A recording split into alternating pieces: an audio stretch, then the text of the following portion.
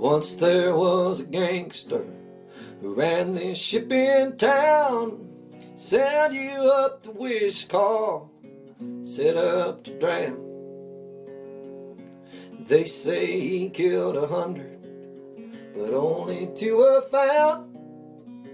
The rest walked the waterfront in shadows on the ground. Out across the water, sirens sing.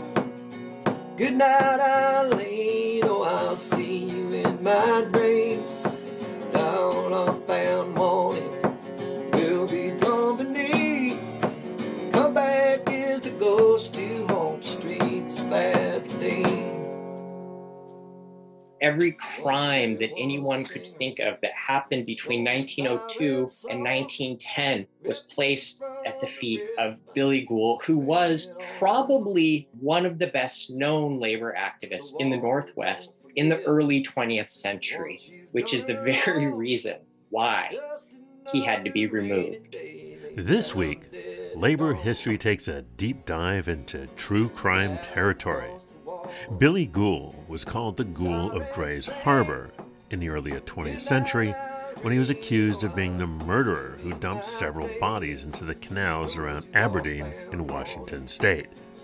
Was he one of America's first serial killers, or was he just another in a long line of labor activists framed by the bosses? Find out when Working to Live in Southwest Washington podcast hosts Shannon and Harold talk with Aaron Goings, author of The Port of Missing Men. On Labor History in 2, the year was 1918. That was the day machinist John Connolly was fired from General Electric's sprawling river works in West Lynn, Massachusetts. I'm Chris Garlock. Here's the show. Sirens sing, good night, Irene, oh, I'll see you in my dreams. Those who all found morning will be drawn beneath. Come back is the ghost to haunt the streets of Aberdeen. Come back is the ghost to haunt the streets of Aberdeen. Come back is the ghost to haunt the streets of Aberdeen.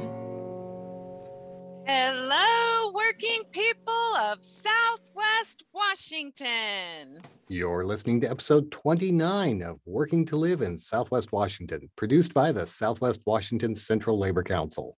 We're also a proud member of the Labor Radio Podcast Network, with over 150 radio shows and podcasts for working people just like you.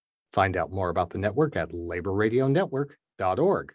I'm Shannon Myers. And I'm Harold Phillips. And before we get started, we always like to remind you that the views and opinions expressed on this show are not necessarily the views and opinions of the Southwest Washington Central Labor Council, its affiliate unions, our guest unions, or employers, not even their historian. Nobody but themselves. Their historian? Who has an historian? I mean, Labor does. I guess that's true. Labor does have historians, don't they? Well, now that we've got that over with, Shannon, I got a question for you. You like the true crime shows? Absolutely. I think a lot of people in our day and age really got addicted to true crime shows, especially during the pandemic when we're trying to figure out what to watch. I've always been into true crime. I don't know why, but it fascinates me. And I know it kind of scares my husband a little bit because I tend to watch Snapped a lot. And that has to do with, a lot of women going a little snappy crazy. And so he's always worried at night, keeping one eye open. But well, yes. that's how you keep him in line. So actually, I think it's probably good strategy. But you may not know it. We had a little true crime drama right here in Southwest Washington in the early 1900s.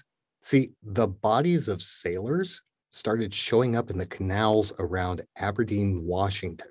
And this guy, Billy Gould, was arrested for the crime. Some have called him the Ghoul of Grays Harbor, one of America's first serial killers.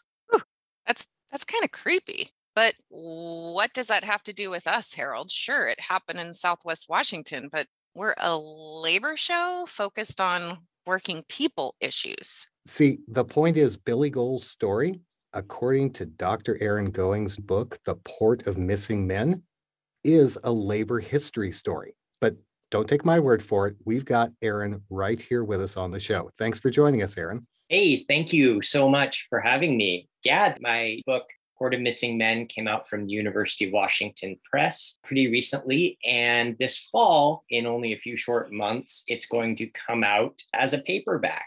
They have it at lots of bookstores, lots of museums, and from unionized sellers like Powell's down in Portland. Nice shout out to Powell's. You beat me to it, Brother Aaron. And the union there, ILWU Local 5, actually has a link that you can go through that will contribute to their fund for their union. So we're going to go ahead and put that into the show notes. But Aaron, who do people think Billy Goal was? Right. So Billy Goal was a German immigrant who was born in the late 19th century. Unfortunately, as he became more identified with murder and then serial killing after his arrest in 1910, people began to call him the Ghoul of Grays Harbor and exclusively refer to him as Billy Goal. I often slip up with that. So many people see him as something of a caricature. In earlier day Ted Bundy, something like that, and suggest that he was responsible for dozens or even hundreds of murders. Some have suggested that he is one of the world's worst serial killers. And that's been the story going on for over a century. So this is the Billy Goal that people think they know. But you did a lot of research for this book, and there's a Billy Goal that people may not know. Right? Right. Everybody has different sides to their life, but very few are as misunderstood, as condescended, as mocked as Billy was, because during his life, just like the listeners of this podcast, Billy was a working class person. He was a migratory laborer, an immigrant who, like millions of other migrant workers, immigrant laborers, helped to build the industrial United States. He was a sailor and a union activist. I started doing research into Billy because it's difficult to grow up in Grays Harbor, as I did, without knowing something about what I came to call the myth of Billy Goal. And the more I dug, the more I found out, the more that it appeared that this Ghoul of Grays Harbor stories allowed the early 20th century employers who ran politics, ran the media, ran everything. It allowed them to take an extremely violent place, a place where they were largely to blame for so much of the violence because of the working conditions and the living conditions. They took the blame for all that violence, all that death, and put it on one person. They put it on Billy. They put it on him in newspapers. And once that story started, every crime that anyone could think of that happened between 1902 and 1910 was placed at the feet of Billy Goal, who was probably one of the best known labor activists in the Northwest in the early 20th century, which is the very reason why he had to be removed. So I just wanted to get into some gory details here, being a true crime person. So how many people did he kill? How did he do it? What was he accused of? Did he do it? Was he just accused because he was this high-ranking union leader and they needed to take him out because he was causing too much good trouble? I mean, what are the deets? I know we don't want to ruin the story, but give us a little yummies. Oh, and I like that you brought up good trouble, because that is exactly what Billy did. And like so many of the people who cause good trouble, he ran afoul of the law. He ran afoul of those who have so much power in society. So the word accused, I suppose, is a little bit difficult here. He was arrested and charged with 2 murders. He was convicted of one murder. But from the moment he got arrested in early February 1910 until May 1910, when he was sent off to the Washington State Penitentiary in Walla Walla, almost every day during the 3 or 4 months, several newspapers ran articles saying that he was responsible for dozens or hundreds of murders, that every working class person, and it was almost exclusively working class people who died violently in Grays Harbor, that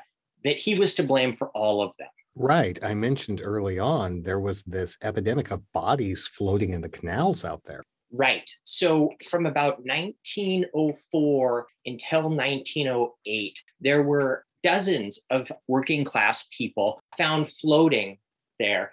Most of them were, unsurprisingly, in this center of the lumber economy. In fact, Grays Harbor was the largest lumber shipping port in the world at this time.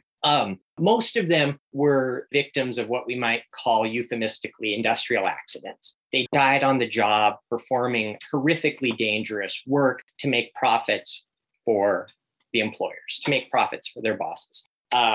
Worked long hours in horribly dangerous conditions. Many others fell drunkenly into the water because Aberdeen and Hoquiam, just like any well-known working class city in the American West, had dozens of saloons all along the waterfront, a waterfront that had no streetlights, had no guardrails. These saloons, as well as the boarding houses where they would stay, as well as the ships where they would stay because they couldn't afford housing when they were loading and unloading ships.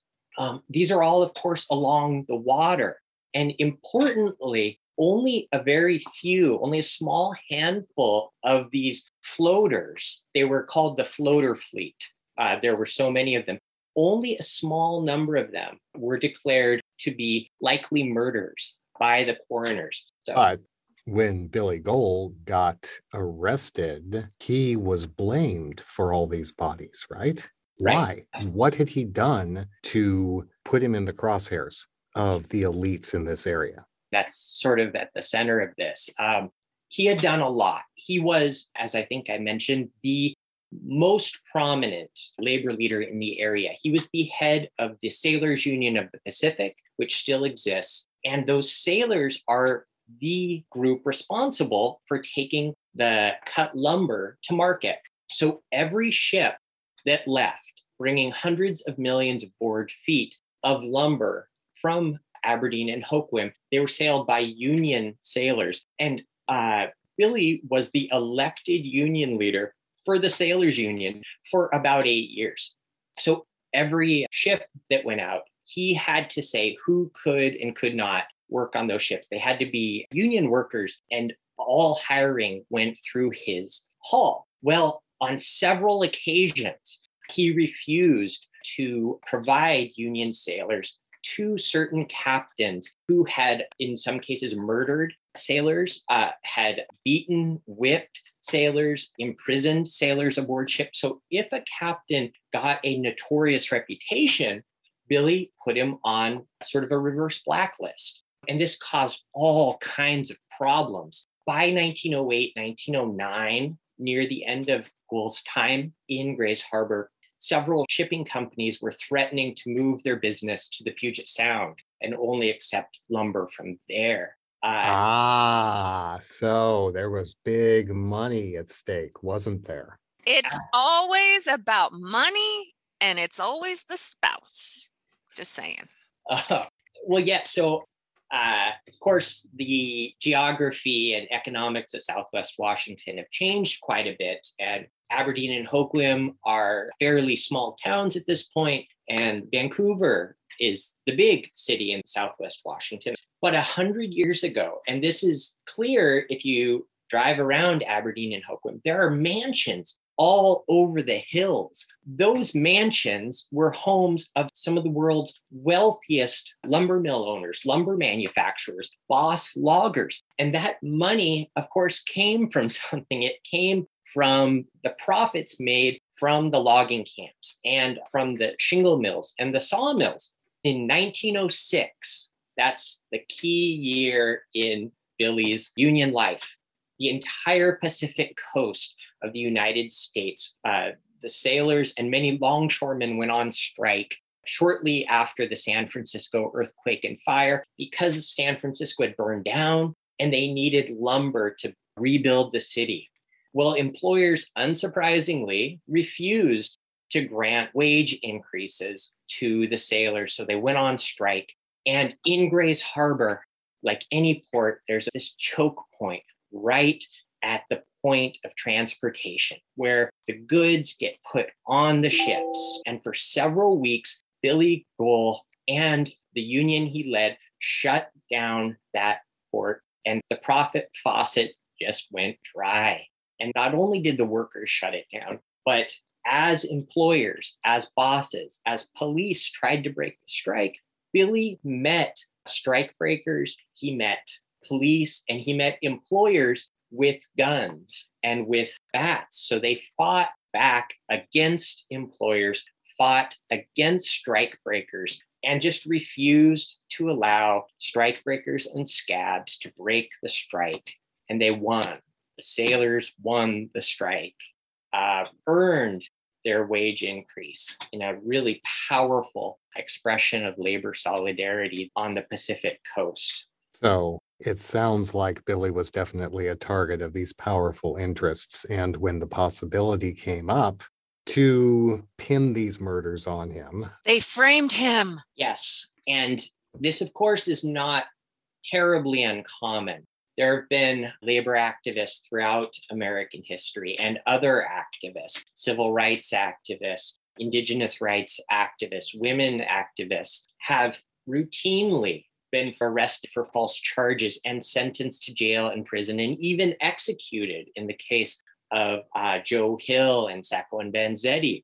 So why is it important for working people today to know this story? Obviously, you're working to set the record straight about someone who's been painted as a murderer by history, but why is it important for working people to understand this history? I think that it's important for several reasons.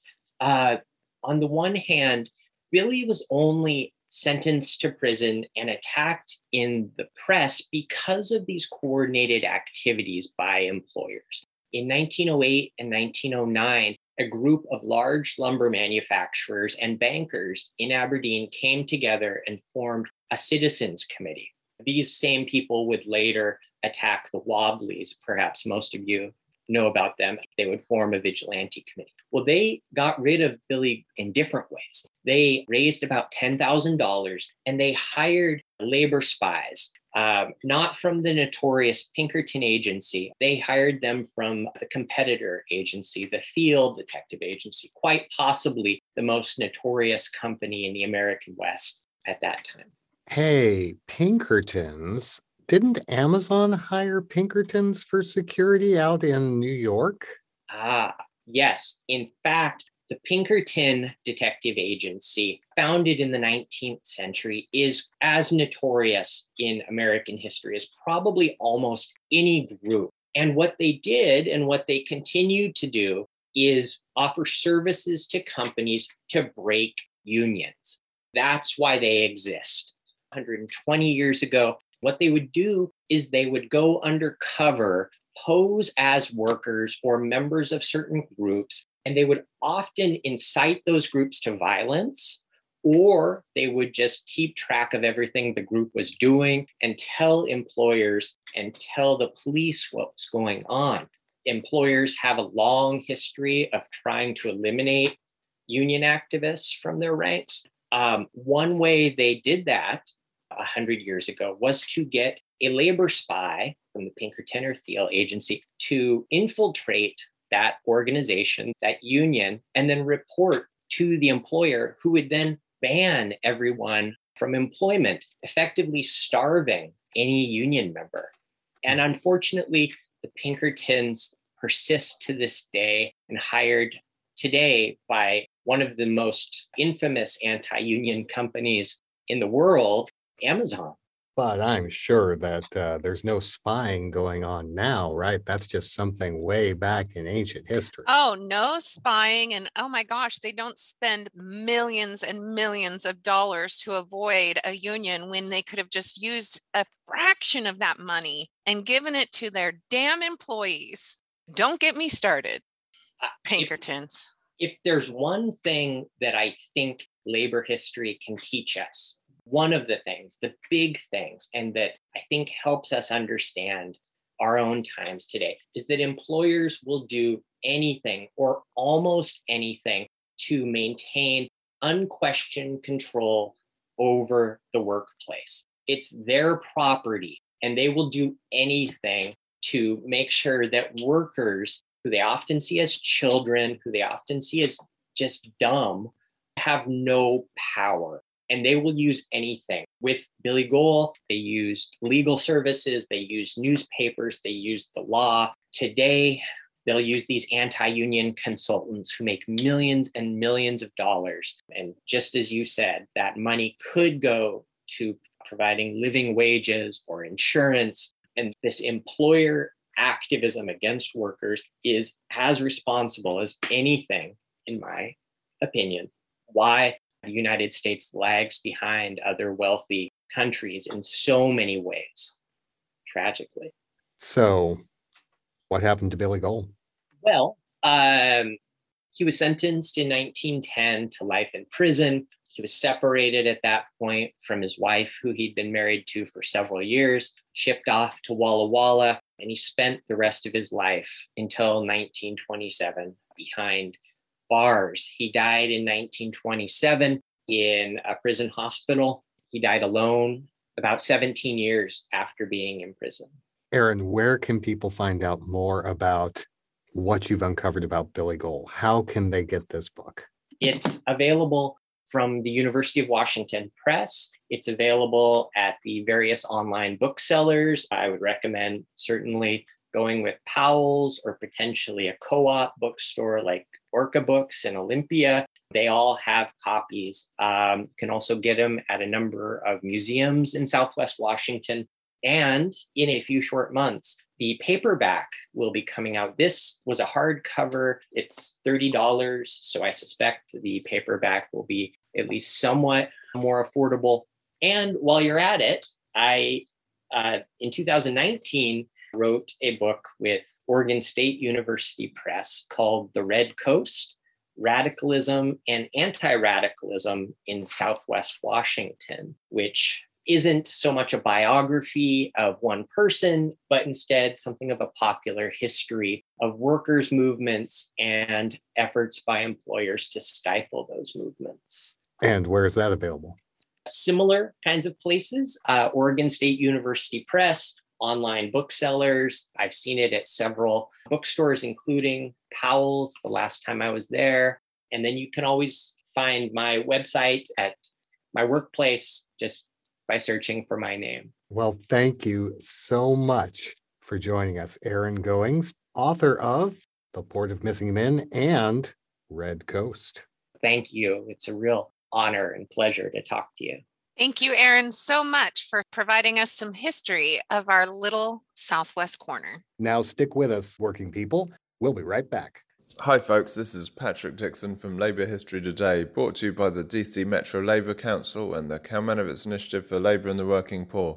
I'd like to take a moment to tell you about an exciting new resource. Labour History Today is now a member of the Labour Radio Network, a coalition of Labour radio shows and podcasts from across the United States and Canada. All you need to do is go to labourradionetwork.org and you can listen to local programming from coast to coast, from Oregon to Texas to Missouri to Ontario to Michigan to Vermont to New Jersey. You can find an abundance of exciting original recordings. Whether you're looking for discussions of union news here at home or in the world, you'd like to hear workers podcasting about their experiences on the job, you're interested in labour history, or you'd like to learn more about new books on workers and workers' movements, it's all there. So that's labourradionetwork.org. You can follow us on Instagram at labourradionet and look out for the hashtag labourradiopod on Twitter. You've got no excuse for ever being bored again. I'm Rick Smith, and this is Labor History in 2. On this day in labor history, the year was 1918. That was the day machinist John Connolly was fired from General Electric's sprawling river works in West Lynn, Massachusetts. Firings of several more labor activists prompted 14,000 workers, 40% of them women, to walk off the job and flood the ranks of the IAM and the IBEW. The newly established War Labor Board emboldened GE workers. They looked to the board for help in beating back yellow dog contracts and to organize bona fide unions. A Metal Trades Council had finally been established at the GE plant in Schenectady, New York. Workers hoped to do the same at Lynn. After Connolly's discharge, GE managers fired another 14 activists 3 days later. As Joseph McCartin describes in his book Labor's Great War, thousands of outraged workers met the evening of the firings and determined there was nothing left to do but strike. The walkout began the following Monday. David Montgomery describes the scene in the fall of the House of Labor, writing, quote, "Early in the afternoon, Union sound trucks outside the building blared fighting songs and called to down tools. Within an hour, the GE River Works were empty." The strike lasted 3 weeks. In that time, strikers defeated attempts at arbitration, demanding the board rule on their behalf as it had done for GE workers in Schenectady. In October, the board adjusted wages, ordered reinstatement of all but 2 of the fired workers, and established minimum pay for women. It also ordered the election of shop committees. Lynn River Works was now 95% organized. Victory was short-lived, however. In the post-war period, unions at GE and elsewhere were summarily defeated in vigorous open shop drives across the country. Labor History in 2 brought to you by the Illinois Labor History Society and The Rick Smith Show. That's it for this week's edition of Labor History Today. Sure hope you enjoyed it, and if so, please take a moment to share Labor History Today with someone you think would also enjoy it. That's how we keep this history alive and how we build audience for the show. Thanks so much. Thanks as always to Labor History in 2, a partnership between the Illinois Labor History Society and The Rick Smith Show, a labor-themed radio show out of Pennsylvania. Music today was Hellbound Glory, Streets of Aberdeen, The Ballad of Billy Gould, sung by Leon Virgil Bowers. Labor History Today is produced by the Metro Washington Council's Union City Radio and the Kalmanovitz Initiative for Labor and the Working Poor at Georgetown University. The Labor History Today team includes Ben Blake, Patrick Dixon, Leon Fink, Sherry Lincoln, Joe McCartin, Evan Papp, Jessica Pozak, and Alan Weirdak. For Labor History Today, this has been Chris Garlock. Thanks so much for listening. Keep making history, and see you next time.